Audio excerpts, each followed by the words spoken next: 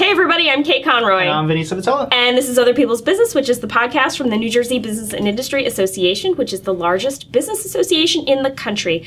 For more info on us, visit njbia.org. We release a new episode every other Friday, so be on the lookout. Shout out to New Jersey Manufacturers Insurance. They provide home, auto, and workers' comp insurance, and they are the official sponsor of the show, so check them out if you need some insurance. Before we get started, just a few housekeeping matters or whatever. We air this show every other week on your network of choice, iTunes, Google Play. We used to say a lot we're on the Amazon Echo. For the first time, like a couple weeks ago, I actually tested that, and sure enough, we are. I did the same thing! It was amazing. So yeah, you can get us anywhere.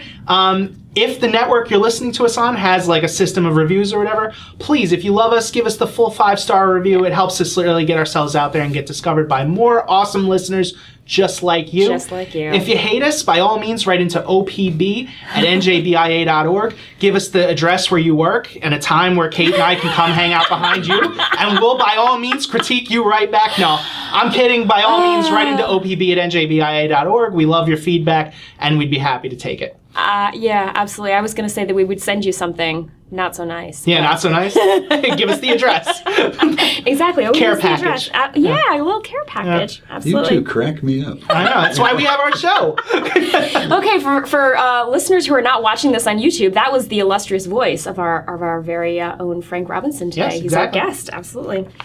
So he's one of the veteran stars of our government affairs department here at NJBIA. Frank, you want to say hi? Hello, everyone. I just want to say right from the start how honored I am to be a guest here as the Other People's Business enters its second season. Yeah. I can't tell you, so I won't tell you what an honor it is. But everybody, listen in all the time. Kate and Vin, or Vin and Kate, do a tremendous job here for the association.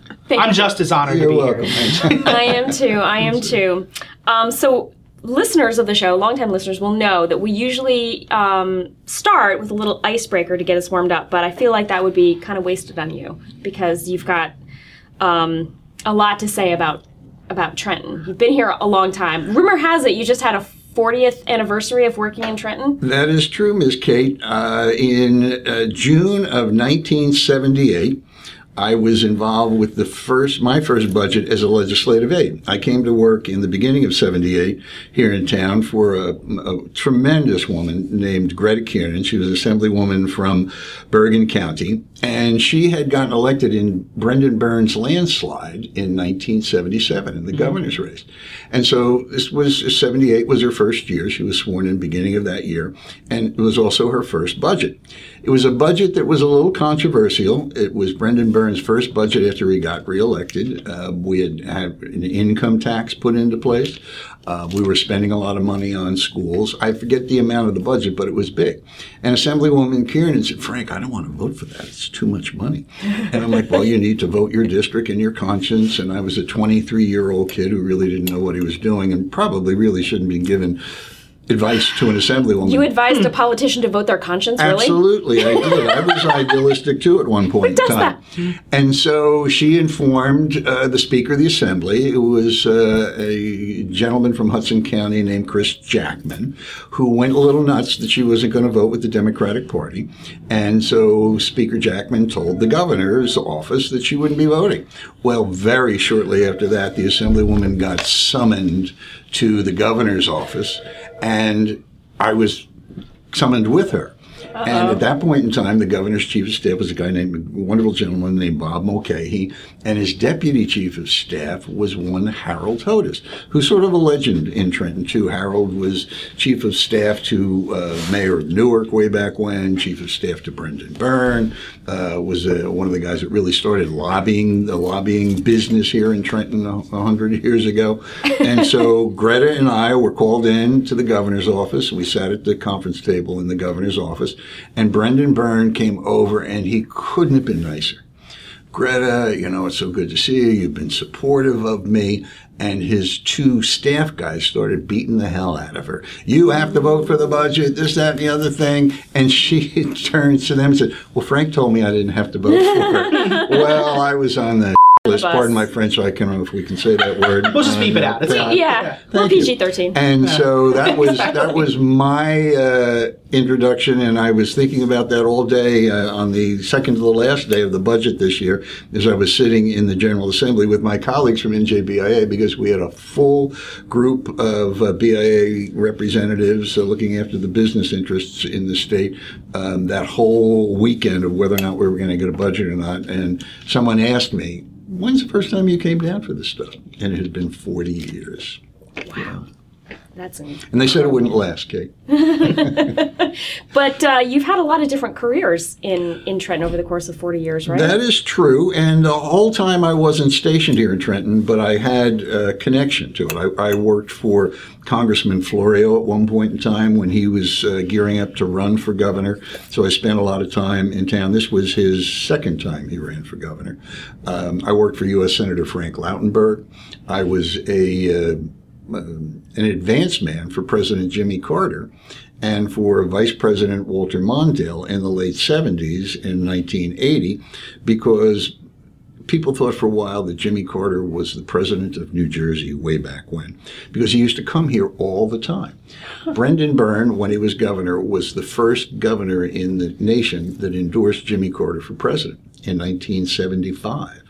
And so, as sort of a return of friendship after Jimmy Carter was elected president, he came here at least once a year, if not more, and helped raise money for the Democratic Party, was supportive of a lot of Brendan Byrne's policies in his second term. And when the president couldn't make it, they would send Walter Mondale. Well, because they were coming here so often, they needed to have some local guys trained. So actually, I was one of a few young men at the time. And actually, we had some young women, too, who were trained by the Secret Service and the White House staff to be advance men and women for the president and the vice president. We had some great trips up at the old Giant Stadium. We did things in Newark at the Newark Museum, and just had a great time. And so that was one of my many careers. What does an advance man do? An advance man is the guys that a day or two or three before a big trip, and lots of politicians have advance people. But presidents and vice presidents have lots of people because you deal very closely with the Secret Service and their advance. And so they come in a few days before a trip. Let's say the president was coming to Giant Stadium. They would come in, they would coordinate local police, state police, firemen, emergency services, and make sure that it's a secure location. Deal with credentials for the crowd, who gets in, who doesn't get in, check people's backgrounds, and then the advance people make sure that the cars are in the right place to pick up the president at the airport, make sure that everybody gets to the location on time. And actually, I had the privilege at one point in time, one trip, to be the guy that briefed the president on exactly what he was going to be doing once he got out of the car. You're going to be meeting the president of the Senate, the governor, the speaker of the assembly. We're going to go into a room where you've got all the big shots in the Democratic Party, and you're going to have a drink, and Jimmy Carter didn't drink with them before we go out and go on a stage. And so you advance the whole trip from soup to nuts. I even got to hold a Secret Service agent's Uzi submachine gun once. Wow. Jeez. Didn't get to shoot it, but I actually held it. Good Lord. I was going to say, this whole thing is turning into like a spy kind of espionage movie here. Yeah. Well, at some point in time, I thought I was in the CIA or FBI or something or other, and that's why when I started wearing my sunglasses. Yeah, if you're listening to this on iTunes, you can't see. Frank is wearing sunglasses right now, which is a look I might steal at some point for these episodes. Yeah. I feel like we should have done the same thing. Yeah. I wear these glasses for lots of different reasons. Not the least of all is that they're prescription progressive lenses, and when bright lights, you get to be my age, kind of hurts your eyes. I could turn the lights off. That's no big deal. Nah, it's fine. Oh, people will start talking if we turn the lights off, especially with Kate in the room. But I've had a lot of different careers. I've had my own marketing business and fundraising business. I've been a political consultant, was executive director of the Assembly Democrats for many, many years. And among my most rewarding years, and I have to say this because Michelle Sikirklebuehler is working here at NJBIA the last 16 years. I was just going to say, do you have a favorite career after BIA, which would be at the top, right? Absolutely. Do you have a favorite career after BIA? Absolutely. Well, no. Probably kayaking. It's not a career, is it? It can be. I taught kayaking and canoeing when I was in the Boy Scouts. I did at a Boy Scout camp. I missed, and I don't know if people, this is off the subject, but There's no such thing as off the subject on our show. for you young people, you weren't even alive. Summer of 1970, I worked at a Boy Scout camp in New York State. That was the summer after Woodstock. All the guys I worked with had gone to Woodstock, which was only 20 miles from this camp. I missed it by a year. I could have been at Woodstock, but I taught canoeing and kayaking at that summer camp. So that was my other favorite career. But here at BIA, I mean, it's really been great because when I came here, BIA was viewed by a lot of Democrats in the state as being sort of a conservative Republican organization, which it never was. When I worked for the legislature for the Democrats, I had great relationships with people here at BIA. But there was sort of a perception a little bit more conservative than some of the Democrats liked.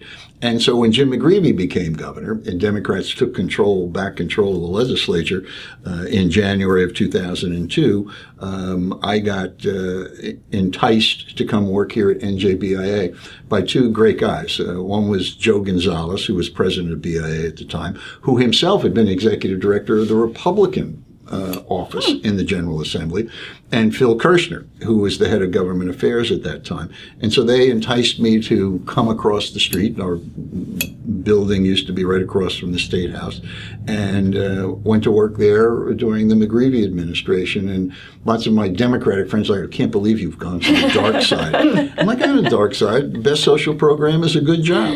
And so for the last 16 years, that's what we've done. Government affairs, trying to make sure that New Jersey is as friendly as possible to those people that create jobs. I mean, one of the things that we do in our motto is that we say that we represent 1 million jobs in the state of New Jersey. Our members employ that many people, and we want to make sure that those people keep those jobs and that they're healthy jobs. I mean, one of the things that we always talk about in our government affairs stuff, and we get this from our members every year in our Business Outlook survey, is the cost of health insurance.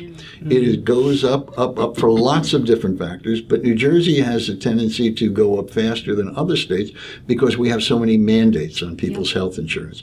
And it is difficult sometimes to lobby against some of the mandates. So Frank, actually, before I got into to politics, I didn't know what that meant. Can you explain to listeners who might not understand what a mandate is? A mandate is that the legislature decides, something has to we think that this has to happen in your workplace.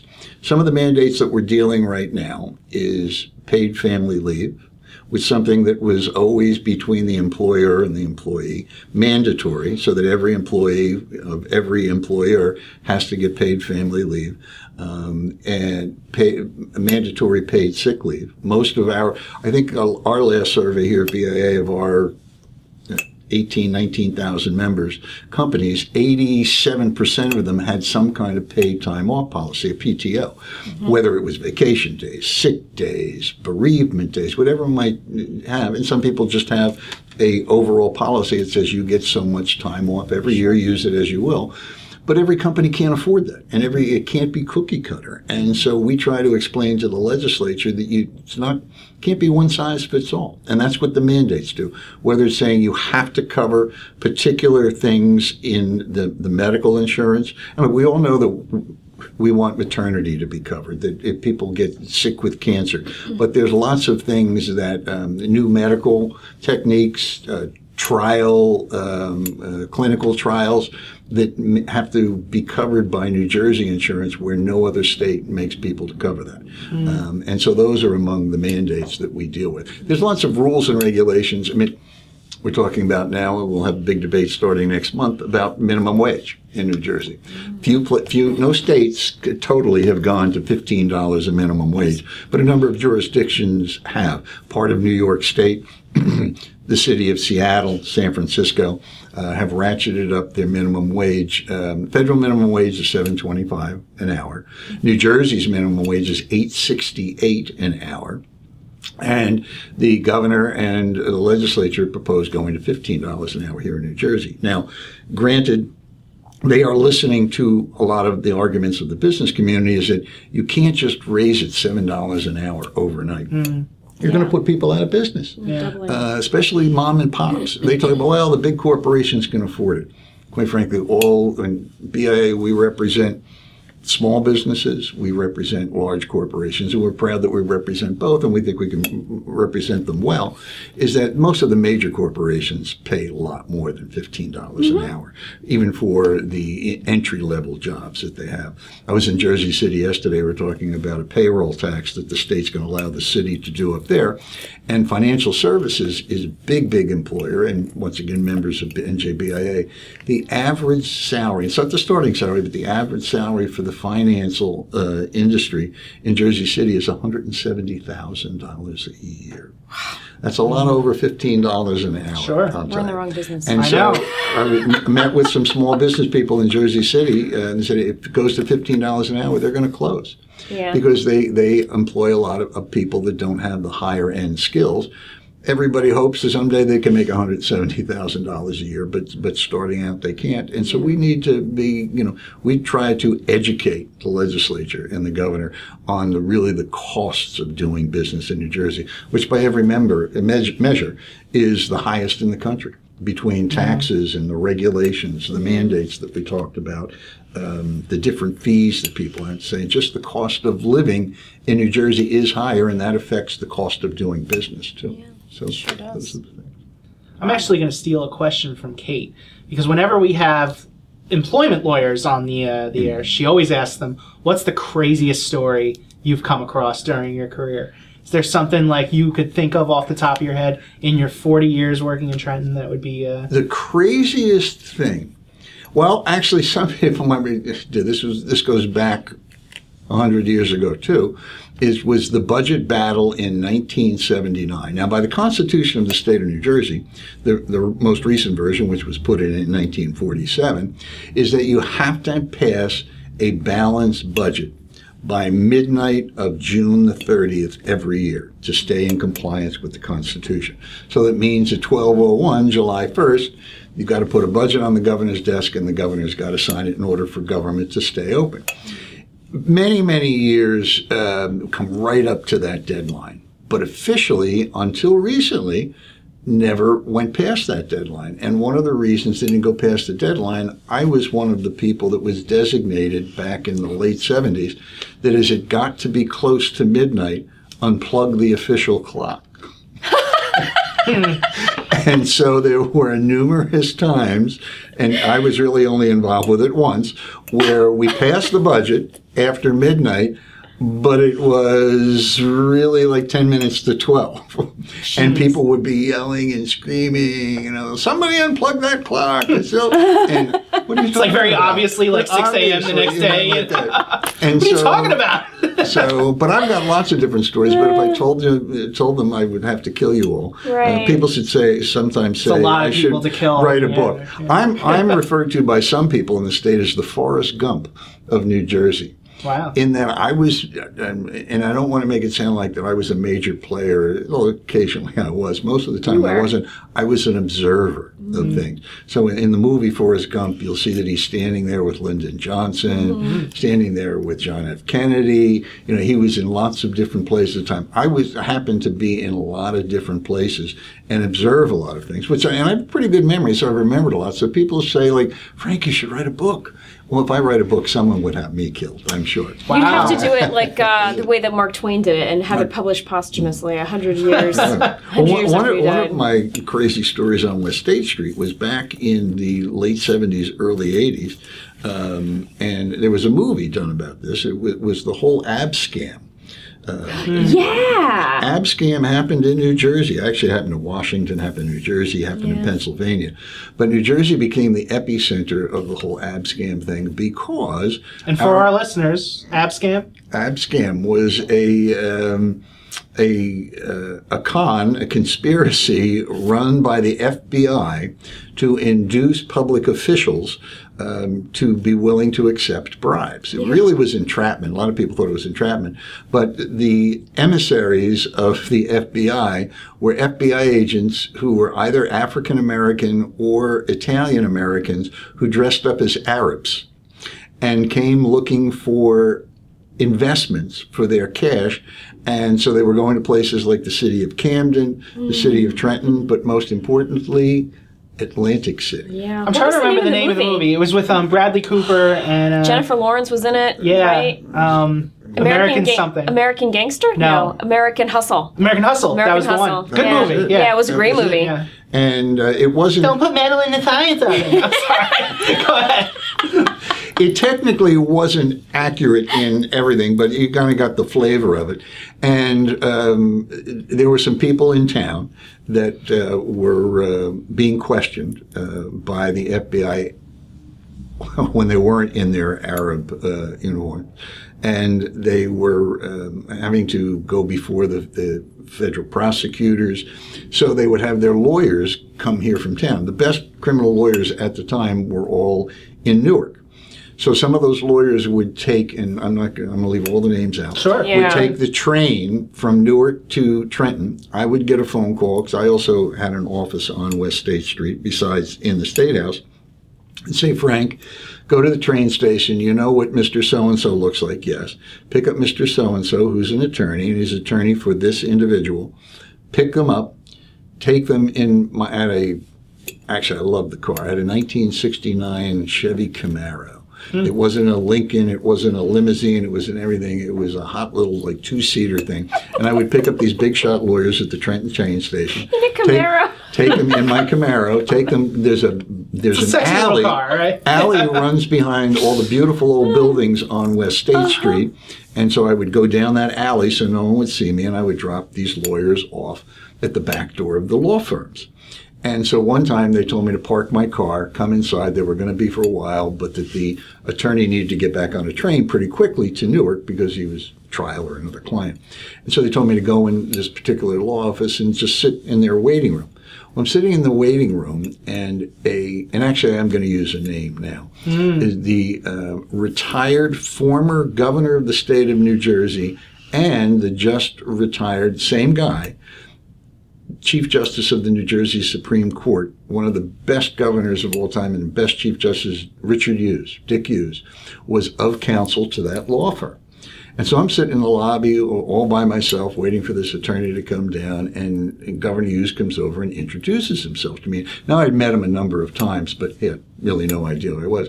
Young man, how are you? Dick Hughes, Governor, how are you? And he said, what are you doing? And I told him I'm waiting, that secret meeting upstairs. And I said, yes, sir.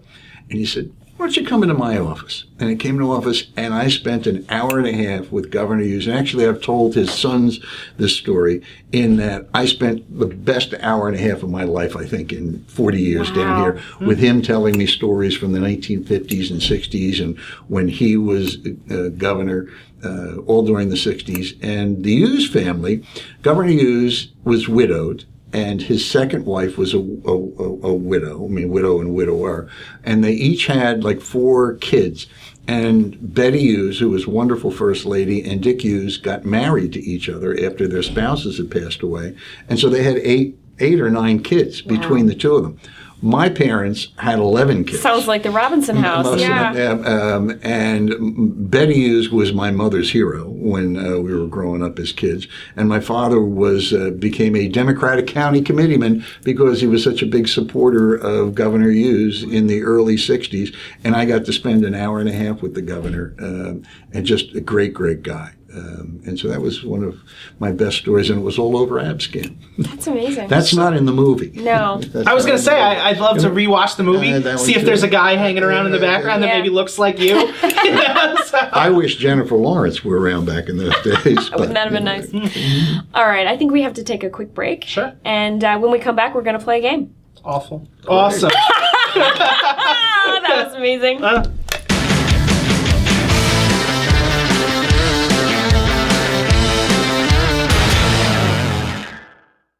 All right, we're back, and it's time to play the game that is now regionally famous, Awful or Awesome. I am looking forward to it. I know you are. So for new listeners, this is a game where I'm going to say 3 things, and we each have to declare it to be awful or awesome and be prepared to defend our answers. Ready? Yes, Born ma'am. ready. All right. First up, blackberries. Best invention on the planet. I'm jumping in first. It is awesome. I These didn't- newfangled smartphones, you get big fingers like mine, you can't text. I don't know how kids do it. Blackberries, for you people out there that don't remember them, had raised keyboards on them. They were cool. And everybody who had one past like 2006 or 7 was considered a dinosaur. Yeah, we Count me openly as mocked a them. dinosaur. Just recently, I understand that certain people in state government have gotten the new model BlackBerry, and I saw one about 2 months ago. And I won't even say which person it is, Steve Sweeney. Showed me his new BlackBerry, and I think it is great, and I'm going to get one soon. Wow. I can't believe that I didn't even have to clarify that I was not talking about the fruit. Like, you just were awesome. Yeah, call back to Daniela Velez's episode where we were talking about Apple. She came in with Apple the fruit, Right. which was awesome. It was. As opposed to Apple the company, which is we declared was awful. awful. Yeah. I don't know. I enjoyed, my very first smartphone was a BlackBerry. It was like a Pro. It was one of those really skinny ones. So, like, my fat thumbs still could not handle the raised keyboard. But I thought it was a good introduction to the smartphone universe, but I don't know that I could ever go back. Go back. I love the text or the speech to text feature. Like, you just press the microphone and you don't have to worry about the fat thumbs anymore. I think everybody has that now, though, right? I think you're right. But yeah, I think that's so. yeah. You know, it's funny. One of the most embarrassing tech moments of my adult... No, we're going to say Wow. my entire life. Wow. We're in... Can't wait. This is not the iZone, the multi-purpose room at old BIA. You were talking about the old building Yeah. across the street from the State House. And Frank hands me his phone, and he asked me to check something out. And I'm sitting there, swooshing my finger across the screen for an unreasonable amount of time.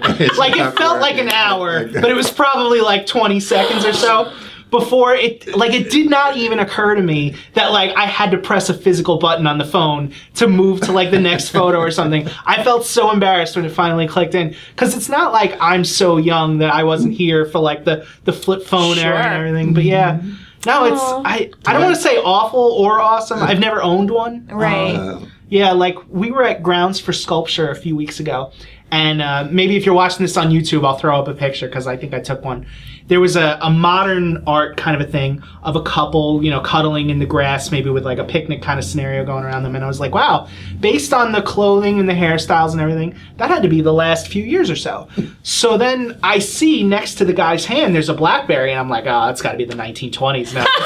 That's something, never mind. But yeah, I don't know. I've never owned one. So you recommend the new one, right? I based upon what I've seen, you know what? I'll buy one, try it out, and let you know. Ah, Yeah. all right. All right. You totally just made me nostalgic for my flip phone, my Razor. I had a pink Razor. I loved the Razor. God, I loved the Razor. They were yeah. so skinny, and you know you could just Motorola. fit them in any. Yeah, Motorola. Oh my God. You know what's funny? That phone was built to last. Like Yes, I still used have to it. drop that all the time. And I remember one time I was walking to work. We were crossing the street. And I dropped my phone on the street, and it shattered into like 12 pieces. I picked them up like Legos, clicked them back together, and the thing worked fine. Are you kidding? Not a crack, not a scratch. It's like a transformer. Exactly. Like That's amazing. yeah, you know what would happen today if I I dropped know. my phone on the street and it cracked into 1,000 pieces? Forget Yesterday, it, you know? yesterday I dropped it, and I've got tiny little spider webby cracks in the Oh, screen no. now. I know, it's a matter of time. I've had this phone for years now. You don't have a screen protector on it?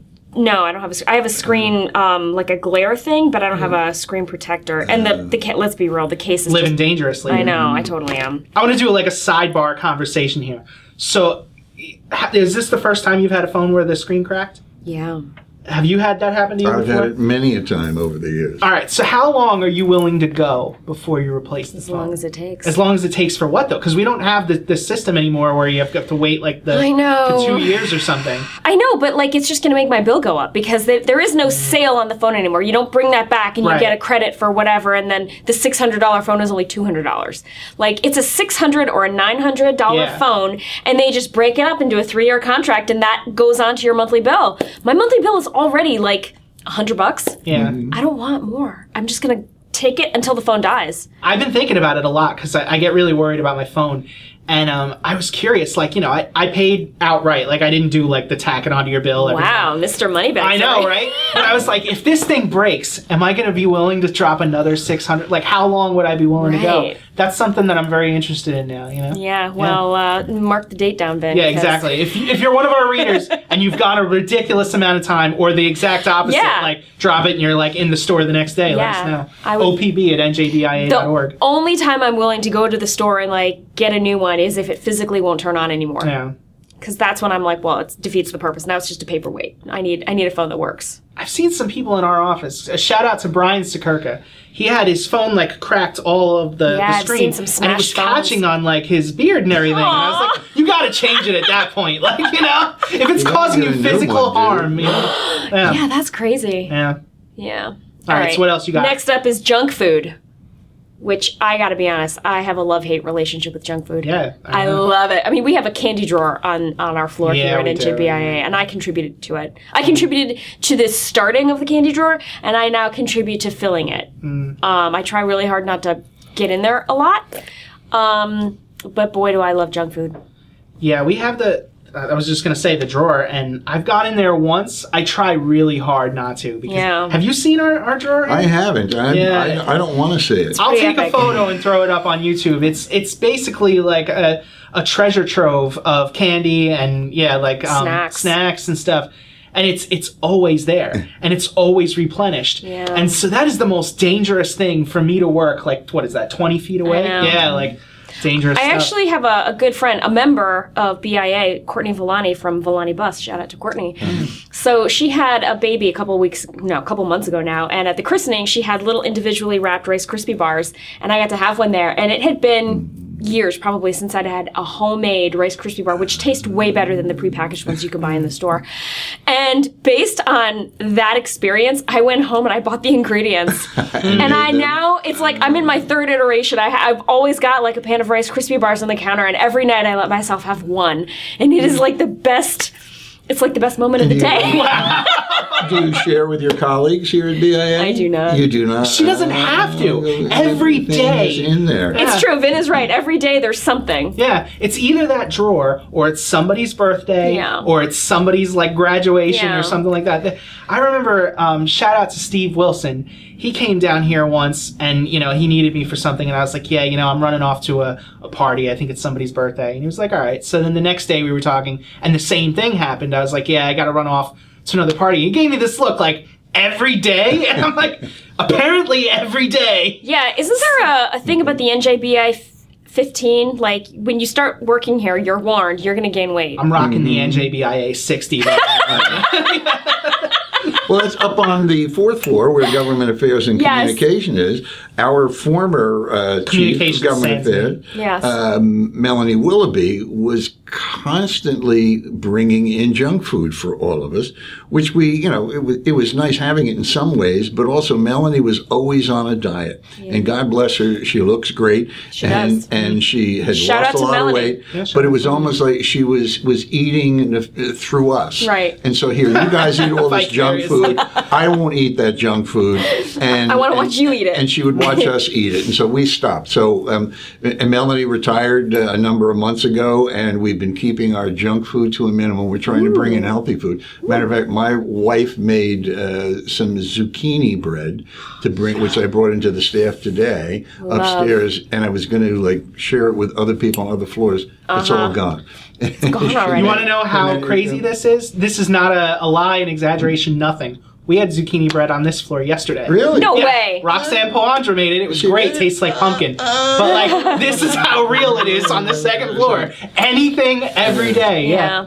Yeah. I'm going to go with awful. Yeah. I'm going to go with awful. I'm going to go with awful. Okay. God, I And love then it so everybody will leave this taping and go for eat some some. junk food. Yeah, Probably. exactly. All right, last one. Reenactments, as in the Civil War or American Revolution reenactments. What do you got? I think they're awful. I mean, awesome. Pardon me. I think they're awesome. I mean, as a history nerd, I've always kind of secretly wanted to be a part of one, but, women were not allowed really in either war. I mean, unless you dressed up like a man. So I don't know how that would work. But I think that they're really cool. But wait a minute, that's not true. Here in New Jersey, when they do, and I'm going to say awesome, in reenactments in New Jersey, one of the main characters in lots of reenactments. Clara Barton? Well, no. Molly Pitcher. Oh. In the Battle of Monmouth. There's the Molly Pitcher rest stop Yes, there on is. the Turnpike.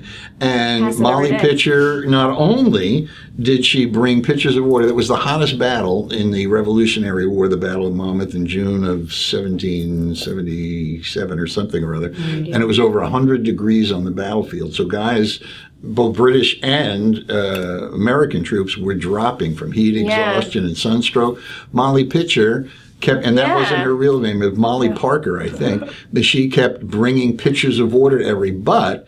As people collapsed, she also was loading and firing a cannon. Wow. And so when they do depictions of the Battle of Monmouth, Molly Pitcher is front and center. So I stand Kate, corrected. I'm I was going gonna say to Harriet nominate Tubman, Kate Civil War. to be Molly Pitcher next year All right. in the reenactment. Done. Yeah, I was going to say Harriet Tubman with the Civil War, another MVP, but Yeah. not necessarily in the military. She wouldn't have been in a reenactment, though, but she certainly was part of the Sure. underground. I don't know what they do during the reenactments. Like what? They stage battles. Yeah. Yeah. I said, well, and not every day, but many days, not a block from here, was where the Battle of Trenton took Yeah, I was gonna say the place Delaware River. on Christmas Eve. in Yeah, they crossed the 1776. river again, right? And they crossed the Delaware. Washington crossed the Delaware about 13 miles up the road from town. And at the old barracks, which is a block from here, that's where the Hessian troops were stationed. And on a very regular basis, they have come out and changing of the guard of the Hessian troops, and they do reenactments right here in Trenton of that battle. So wanna you go could do that. actually do that I too. want to do that. I mentioned earlier to the gang that for years, a member of the General Assembly, Michael Patrick Carroll, who recently spoke at a BIA event, who is very, very much a libertarian. He's a Republican, but he's a libertarian. And that on Tax Freedom Day, that day usually in May in the state of New Jersey, when you've worked for a couple of months to pay all the taxes you owe to your property taxes, your federal taxes, your state taxes, and that you are free of now paying your taxes for the year, Michael Patrick Carroll would come to Trenton, and he would do this either that day or Budget Day, and wear his uniform from the Revolutionary War. Now, he wasn't in the Revolutionary War. Yeah, I was just going to say. He had his tri-corner hat and his white wig and his long coat. And sometimes, I never saw this, but somebody said he brought a flag that said, "Don't tread on me." But he would give a speech from the perspective of give me liberty and don't give me taxes. So we had an enactment almost every year in the legislature for a long time. Wow. So awesome. Awesome. I was just thinking about this. You know, it would be a really cool way to modernize it. I don't know. Maybe that's like against the concept, but I would love to participate in something like that where you had like paintballs or something like that. You know, like we could rewrite history. You know, like whoever wins the paintball competition. Oh, You'd my have to God. figure out how to fire a paintball from a Musket? 17th They century. can figure that out. That or they could just be like the silly paintball guns or whatever, but like the That's real hilarious. uniforms and the real battlefield. You know. All right, well, you referred to yourself as a history nerd a Yeah, little while ago. yeah. And in relation to what you just said, do you know that when Lewis and Clark took their expedition across America, They played after paintball? they had air guns. Oh. There was guns that were made in Europe in the late early 1800s that used air pressure. They didn't use gunpowder. And they actually had this pump. They would pump up through a cylinder in this stock of the rifle, and it shot bullets by air pressure. So they could probably load those Yeah. with paintballs, and you could get it. We're going to look into that. I was just thinking, like, all right, if I'm like Lewis it. and Clark Or laser walking tag. around, and you fill it with maybe like debris, like leaves and mud or whatever, Right. and you shoot it into like the other one's leg, and they're like, I'm really sick of walking across the country with this guy. Now How I'm about we thinking about. split up? I'll take this head, you Oh take my that god! side. Seriously, I'm thinking about the rock salt sawed-off shotgun scene in Kill Bill. Remember that? Yeah. Oh my god! But I read a book about reenactments, and it was amazing. Did you ever read Confederates in the Attic? No. It's about this man who takes the summer off and he kind of travels around the South and he kind of hooks up with different reenactment groups, and the experience is just amazing. The book is great. Cool. Yeah, but I'm a big fan of reenactment, and I think that's the game. I think we all answered, right? All Wow. right, so Frank, what's the Government Affairs Department at NJBIA been up to lately? Lately, well, as I mentioned a little bit earlier, that we spent a lot of time this past June regarding the state budget. There were some things in there that we weren't too pleased with, including the raising of some taxes, and we spent a lot of time on that. In the summertime, once the legislature normally doesn't come in after it passes the budget in the end of June, beginning of July, and we were a little late with the budget this year, but state government did not close down, which was a good thing. That's only happened once in modern history, and that was about, I don't know, like 10 years ago. So they averted that. So we had staff here during that whole period, met with lots of legislators, people from the governor's office to get our point of view across. Because we've thought for years that New Jersey doesn't really have a revenue problem. We have a spending problem. And so we try to educate people and that, there's a certain limit you can get to in terms of taxing people.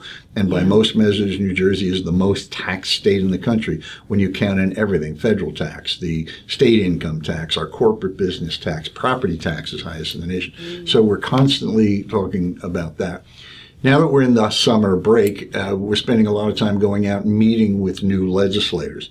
We had an unusual amount of new legislators come into the state legislature, mostly the General Assembly, but also in the Senate, because Governor Murphy pulled a lot of experienced people out of the legislature to be in his administration. A number of the cabinet officers, including the Treasury Secretary, is from the state legislature, the Commissioner of Banking and Insurance.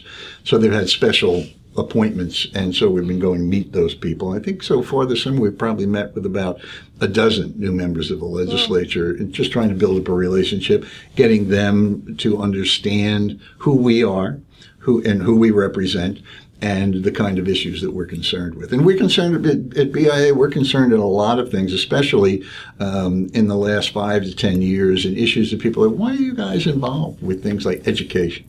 Education is a big focus of things that we do, because having a well-educated, well-trained, skilled workforce is incredibly important to business in this state. And we spend a huge amount of money between property taxes and the state appropriations. We spend about $40 billion a year on kindergarten through 12th grade education. And so a lot of that comes from property taxes, but also a lot of it comes from the corporate business tax and from the income tax. And business pays a lot of those taxes, and the final product are the kids, hopefully well trained for the jobs of now, but not just now, but also for the future. We spend a lot of time on innovation, on education, as I mentioned. We're very much involved in the STEM portion of education, science and technology and engineering and math. Because, quite frankly, not just New Jersey, but the whole United States is really sort of getting our head handed to us by a lot of foreign countries that are training their kids in those disciplines. And we've kind of fallen behind in that. So we've been big proponents of that. And the government, whether it was under Democrats or Republicans, has awakened to that fact in the last number of years, and have been very, very supportive on making sure that we have kids trained for good jobs when they come out of school. So we'll be working on that. There's other issues in the fall. We talked about the mandates earlier. We anticipate a debate over minimum wage, over expanding paid family leave. There's going to be a whole debate about marijuana in New Jersey. The association has not taken any formal position on it right now because we haven't seen any bills on it. But there's 3 issues when it comes to marijuana. It's one, decriminalization. 2, legalization, and then 3, the expansion of medical marijuana, which is different than the legalization. And we are monitoring it. We're talking to a lot of people about it. The major concern that our employers have brought to us is workplace safety. If marijuana becomes legal, right now there's lots of different drug and substance abuse guidelines in the workplace, especially in factories and people who, are drivers and things like that. And there's testing programs for that. With marijuana, there's currently no valid short-term test for marijuana like blood tests that we have right alcohol now. breathalyzer. And that is a concern for us, and we want to make sure that those concerns are heard. So we've been talking to lots of legislators about that. We'll continue that, but at this point in time, we don't have a formal position on it. We just are looking out for the employers. Sure. Great. So actually, you would be a particularly good person to answer my next question based on what you've done here over the years. But let's just say somebody wants to get involved in NJBIA's government affairs. Let's say they're a member. They want to come out and do something. They want to be part of the conversation. How do they go about that? Well, we have a lot of things that we do in government affairs and in cooperation with everybody else here at the association. We have a great events team and marketing team. We have a number of events every year that besides the great things that we do for our members in terms of our affinity programs and HR issues and summits on big policy areas, we also have a thing called Meet the Decision Maker series, which we have 5, 6, 7 every year. And what we do is we have the state treasurer, the commissioner of the Department of Environmental Protection, the president of the Board of Public Utilities, the commissioner of the Department of Labor. And they come in, and we usually do these events in conjunction with the State Chamber of Commerce, who partners with us. And we usually have 75, 100, 150 people come in and hear from these decision makers in government, and then you get to interact with them. You get to ask them questions. They take all questions. And so if you own a very small business or work as a government affairs person for a major corporation, this is a great opportunity for you to get exposure to these people who do it. Years ago, they never did it. I mean, when I first got involved in politics, you would never find somebody from the governor's cabinet or the Board of Public Utilities coming and speak before business groups. The last 10, 15 years, we've really gotten cooperation both out of Democratic and Republican administrations.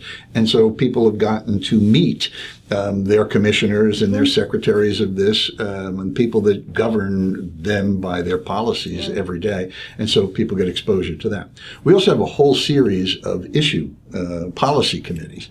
And so if you're interested in HR, if you're interested in taxation subjects, if you're interested in the environment or employment law, we have policy committees that meet quarterly and you can get involved with. And usually those are meetings between 25 and 50 people. A lot of them are held right here at our headquarters in Trenton. And you get the opportunity. Sometimes we'll really get into the weeds because people want to find out, our members want to find out, well, how do I comply with a certain law? So we'll bring in a deputy commissioner from one of the departments who deals with regulations, because a lot of our business members have to deal with, we make the laws, and then somebody's got to implement those laws, and that's done by regulation. And the regulatory process, we spend a lot of time on that also, because the legislature may say that we think that the state should do this, and the governor signs it. Then somebody's got to make sure that that thing is done, and that's regulated by the various departments. And they sometimes maybe go a little bit beyond the intent of certain legislation through the regulation. So we look at that. So we give people the opportunity to understand those regulations. It's very much in the weeds, but if somebody wants to, we provide them the opportunity. We also, I mentioned some of the other programs to do. We're going to do this fall, as we've done almost every year, a summit on healthcare. Since health insurance is one of the major cost drivers for the business businesses in the state. So we do things to explain the mandates that we talked about earlier, and things that you need to do and have to do if you are giving your employees health insurance. You don't have to by law, but most of our employers do provide some kind of health insurance to people. So we'll do like a whole half day about that. We recently have done things on innovation, on the tale of tech cities. Yeah. And so we do lots of different kind of events there. Government Affairs is involved with it. But once again, I said we have a great marketing and events and communications staff that help puts that together too. So we give people lots of opportunity to be involved. Also, too, one of the things that Kate is very, very much responsible for at BIA is our partnership program. Yeah. And government affairs, I mean, almost everybody in the building is involved in one way, shape, or form. And we give companies, whether you're large or small, the opportunity to come and network with other people and have a display table or be on a panel. Have visibility. And a lot of companies have availed themselves of that. Not only big companies, we have great partners like New Jersey Manufacturers Insurance, AT&T, Verizon, Horizon, all the major corporations, but also a lot of the smaller companies in the state have found it a great opportunity to set up a table and talk to and some of our events, we have hundreds of people and give them the opportunity to promote themselves to fellow business people. Absolutely. There's And a the price ELCs, point. right? Oh, go ahead. Sorry. I was just going to say there's a price point for everybody. We try to really hard to customize packages to make sure that they're affordable for everybody. Absolutely. Because we know the cost of doing business. Vinny just mentioned the ELC, something Great. that's near and dear to my heart. That's Me why too. when I Which originally was- alley-ooped you well, there, I threw up the ball. I was like, Frank in particular. You know, but- And I was going to end with that. Oh, okay. Oh, As my good. swan song. The employer legislative committees were started by NJBIA as sort of a local way for people to who didn't have the time to come to Trenton or to come to big statewide events to get to meet the policymakers from their area for the most part, right in their home counties. So these were founded in 1959 by the association in conjunction with local business people who are members of BIA, in conjunction with local chambers of commerce. And not all of them meet all the time, and they haven't since 1959, but on a regular basis. Sometimes it's quarterly, sometimes it's monthly. 25 to 100 people will sit down. There's no cost to join other than you pay for a meal. We normally have a breakfast or a lunch. In the old days, there were a lot of 3-martini lunches. But we do a lot of breakfast so people can get in and out, meet with a local state senator, a mayor, sometimes people, members of the governor's cabinet, and get the opportunity to really mix and mingle on a local basis. Once again, it costs anywhere from $10 to $30, depending upon the meal, and get the opportunity. We recently in Union County and Cates County, who, by the way, Kate, in her former life, was chair. We have local chair people of these ELCs, and Kate was chair of our Union ELC for a number of years. And now that she lives up that way, sometimes I get to sleep in, and Kate will go to the early morning breakfast and represent BIA, and she does a great job. No pressure at all. I have No to fill his pressure. shoes for a morning and talk intelligently about politics in Trenton. Oh my God. And maybe I'll make My you go to worst the nightmare. next one. We're having Mayor Bullwidge next week as the mayor, 26-year mayor of Elizabeth, in the city of Elizabeth in Union County. Will be the speaker at the Union ELC Wow. a week from tomorrow. We recently had Senator Joe Cryan was a speaker at Union County. We Senator Lesniak was a frequent. Senator Lesniak, Lieutenant speaker. Governor Kim Guadagno used to. As a matter of fact, we gave her an award because she went to every ELC at least once, and there were 19 of them over the course of the time she was Lieutenant Governor. Many of them she went to a number of times. Chris Christie Jamel Hawley. was at many of them. Jamel Hawley, Assemblyman up there. But when Chris Christie was the U.S. Attorney, he used to do the circuit for NJBIA. Before he was famous. Before he was famous. And he would come and he would talk about, remember, Chris became the U.S. Attorney right after 9/11. Yeah. And so, I mean, all the apparatus of federal government, at least, and a lot of the state too, were really focused on terrorism. And Chris did a good job. They actually prosecuted a few people when he was the U.S. Attorney, but he was also he was crusading against political corruption. Yeah. Which Sharp James. it's a which is a cost of doing business in New Jersey. Yeah. It really is. a bad cost. And it can inflate the things. I mean, some people were forced to pay bribes that added hundreds of thousands of dollars to development contract. And so that's the way former Governor Christie made his name, was as a U.S. attorney. And remember, one day we were in an office in the old building, and Frank, phone call for you. Who is it? It's the U.S. attorney. Oh, my God. Am I in trouble? I had worked in Hudson County politics Getting for a indicted. long time. Like, oh no, tell him I'm not here. I'm gone for the day. Excuse me, Mr. U.S. Attorney, Frank's in the office. Tell Frank that it has nothing to do about any legal problem. Thanks very much. Mr. U.S. Attorney, Frank, call me Chris. Yes, sir. And he said, hey, I heard you've got these things called the ELCs. And this goes back to like 2003. He became U.S. Attorney in 2002. And he said, look, I've got lots of things I'm trying to do regarding gang violence, how that's affecting our cities, and a lot of our employers are in the big cities in the state. And we're talking about corruption in government and other things that the U.S. Attorney Office has done. Have you ever had a U.S. Attorney come speak to your ELCs? And I said, not since I've been around. And so he started coming on a regular basis. He was actually very, very informative. It's funny because my Democratic friends were very upset that I was giving Chris Christie a platform because, he's going to run for governor someday. I'm like, no, he's not. Oh, my God. Even back then, everybody knew he was going to be the next governor. I knew, but we've had lots of great people. I mean, U.S. senators have come and spoken at these meetings. There's governors, U.S. attorneys, state legislators, mayors, local offices, county clerks, county freeholders. Yeah. So it's been great. It's a good opportunity. And so once again, we put it on our website all the time. We send notices out to our members about when the meetings are coming up. You can just go to the njbia.org and look under advocacy, and then it'll be the list of all the ELC meetings. Yeah, I was going to say, if you type njbia.org/advocacy, it brings you right to all the stuff that Frank was talking And I about. started going to them when I worked in the legislature. I was occasionally a guest speaker at them myself. And then when I came here at BIA, I was asked if I wanted to take them over. And I said, sure, fine. And I've never really regretted it, except for those mornings when I would leave my house at 5:30 a.m. to be in Sussex County by 8 a.m. And I joke that sometime in the not too distant past that I celebrated my 748th ELC that I went to since being here at BIA. And it's really not that many, but I've literally been to hundreds and hundreds of them. And 99 out of 100, I've enjoyed them. Yeah, they're good. They're enjoyable. Okay. So that's our show. I think that's our show. Thank you to subscribers and listeners. We appreciate the support. Thank you to New Jersey Manufacturers Insurance Group, the official sponsor of the show. They do home, auto, and workers' comp, so check them out if you're in the market for updated coverage.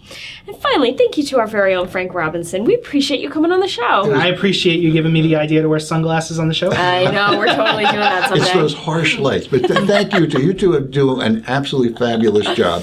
I've only listened to bits and pieces of your show. Now I'm going to listen to it all the time. Well, you have to listen to this episode for sure. Absolutely. I'm going to tell all my friends not to, but other people's business. It's growing in reputation, and I want to congratulate both Kate and Vin for a great job. Thank you so much. All right, see you next time. Later.